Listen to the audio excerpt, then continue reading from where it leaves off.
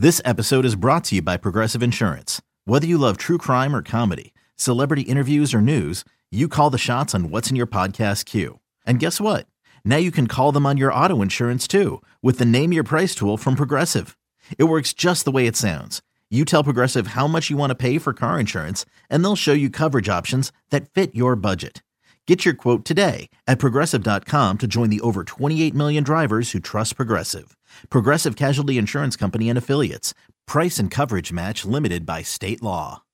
And Altuve drives this one into left center field pretty deep. Gordon is going back, and that ball is off the wall. Around third and scoring easily is Springer. Bregman right behind him. The throw to the plate will be cut off. Bregman scores. It's a two-run double for Altuve and a 2-0 Astros lead. This is another Astros podcast. That's a check swing. Bloop in a right. That's going to get down for a base hit. Marwin around third and coming home. Here's a throw to the plate by Merrifield. It's up the line. Marwin scores. Down to second goes Marisnick. And the Astros on an excuse-me single by Jake Marisnick take a 3-0 lead. I think if I won the lottery, I'd buy a monkey. Of course you would.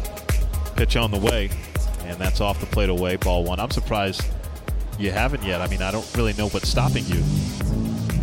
The lottery's stopping me. What would you name the monkey? Jeff. 1-0. That's hit foul over the screen, and it's ball in the strike. Kicks around in the upper deck. Jeff, huh? Can you imagine the fun you could have with a monkey? I really can't, but apparently you can.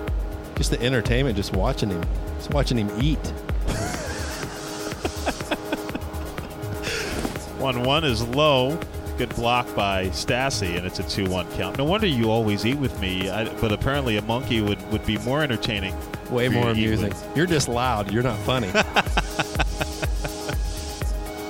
Well, now I know why you always follow me into media dining. And Stassi hits it in the air pretty deep to left. Gordon is going back, still going back, looking up. See you later! Into the Royals bullpen. A 3-run home run for Max Stassi. And the Astros go up 7-2. Well, I'll say Max Stassi is a threat. He gets a pitch out over the plate. He knows what to do with it. And that is hit high in the air, deep to left field, and you can kiss that one goodbye. A 3-run home run for Alex Bregman. Bregman homering for the second straight day, and the Astros continue to open this one up. It's 10-2. And that's lifted right side, foul territory. White having trouble seeing it, now finds it, makes the catch, and that is the ball game. The Houston Astros win their 10th in a row. They are 9-0 on this road trip after beating the Royals today 10-2. And welcome back. Robert Ford and Steve Sparks joined by Astros general manager Jeff Luhnow before the Astros take on the Royals here in Kansas City. And the Astros looking for their 11th straight win. And you look at this 10-game win streak that the Astros have had, Jeff, and you and A.J. Hinch and a lot of people around the Astros have been getting questions about when is the offense going to start clicking, and boy, have we seen it during this 10-game win streak. Yeah, it really has come together for us. Now, we're not facing quite the same pitching that we had been facing earlier when we were going up against the Yankees and Cleveland and Red Sox and those sort of teams. But, it's still tough to beat Major League pitching, and these guys, the bats have come up, and it's not only just the guys you expect like Altuve and Correa. Marwin's gotten hot. Gaddis has gotten hot. Up and down the lineup, Tony Kemp, everybody's contributing. And that kind of feels like what we were doing last year when we went on a nice streak. I guess, Jeff, everybody wants to point out the shortcomings. And when you look at your rotation, Dallas Keuchel was lagging behind.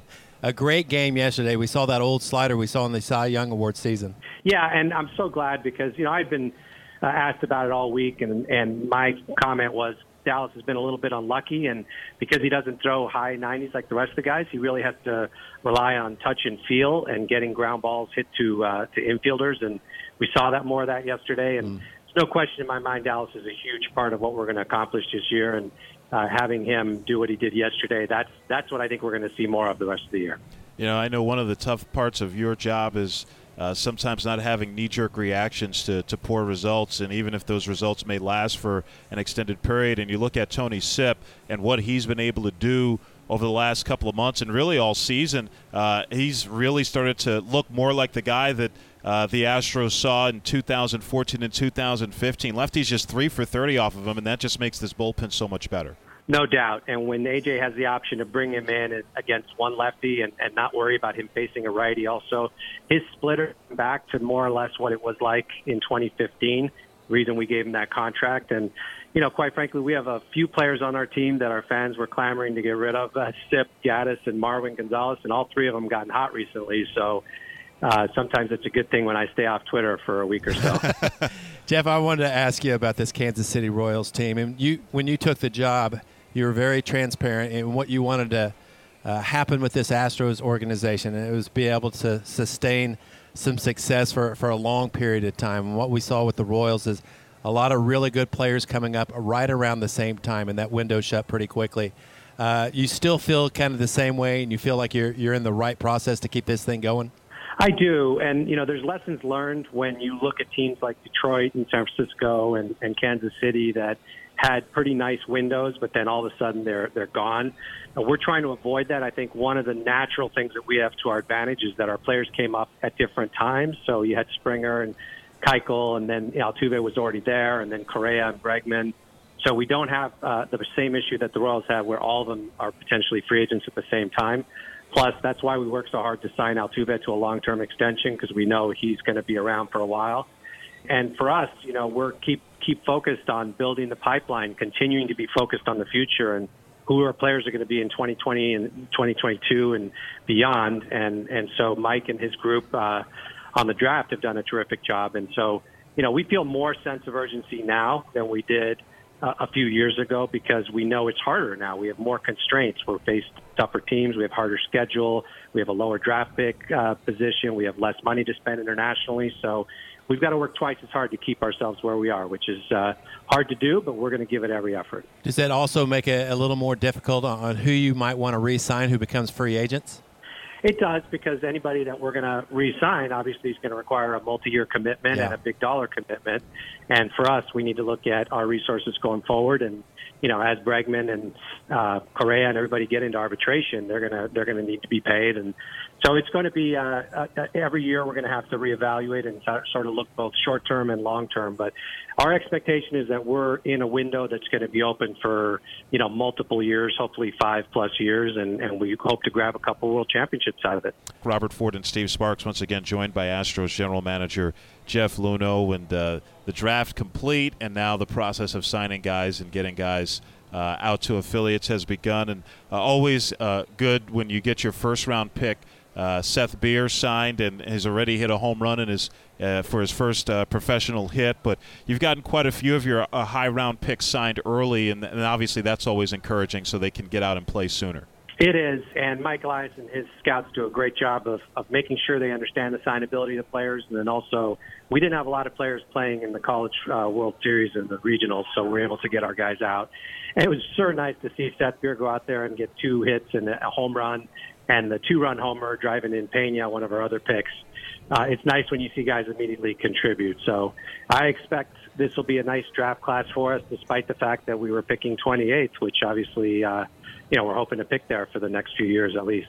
One guy who's not signed yet, your second-round pick, Jason Schroeder, high school right-hander out of Washington State. What's the status there at this point? We're optimistic, and we wouldn't have selected him if we weren't. But with the high school kids, first of all, there's less urgency to get them out playing because we probably want them to rest and maybe just get a feel for pro ball during the summer. But those are the picks that usually don't get signed until closer to the deadline. So we're optimistic we'll get them done. But it's probably going to be another couple weeks. Jeff, I would imagine you don't evaluate too much with those players in their first year trying to get acclimated to pro baseball. But what do you tell the manager for a Tri-City team who are managing those guys who themselves are competitive and they want to win ball games, but they know that's all about development? They do, and they understand that development is our priority. But fortunately for us and our system, we develop and we tend to win as well, and that's what we like because we do want our guys to get a taste for what it's like to win together. And we have a really high winning percentage across the minor leagues. Most of our teams are either in first or second. And, with Tri-City in particular, we want everybody just to get a taste of pro ball, to understand the routines, the schedules, all of that.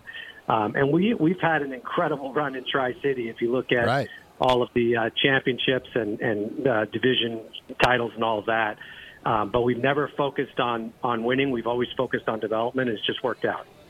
And one guy who's developed pretty well so far in the minor leagues is Miles Straw. And saw him get promoted to AAA Fresno recently. And, man, he was just tearing up the Texas League, 35 stolen bases. And a guy that, obviously the speed and the steals, that's something that stands out, but hitting for a pretty good average as well.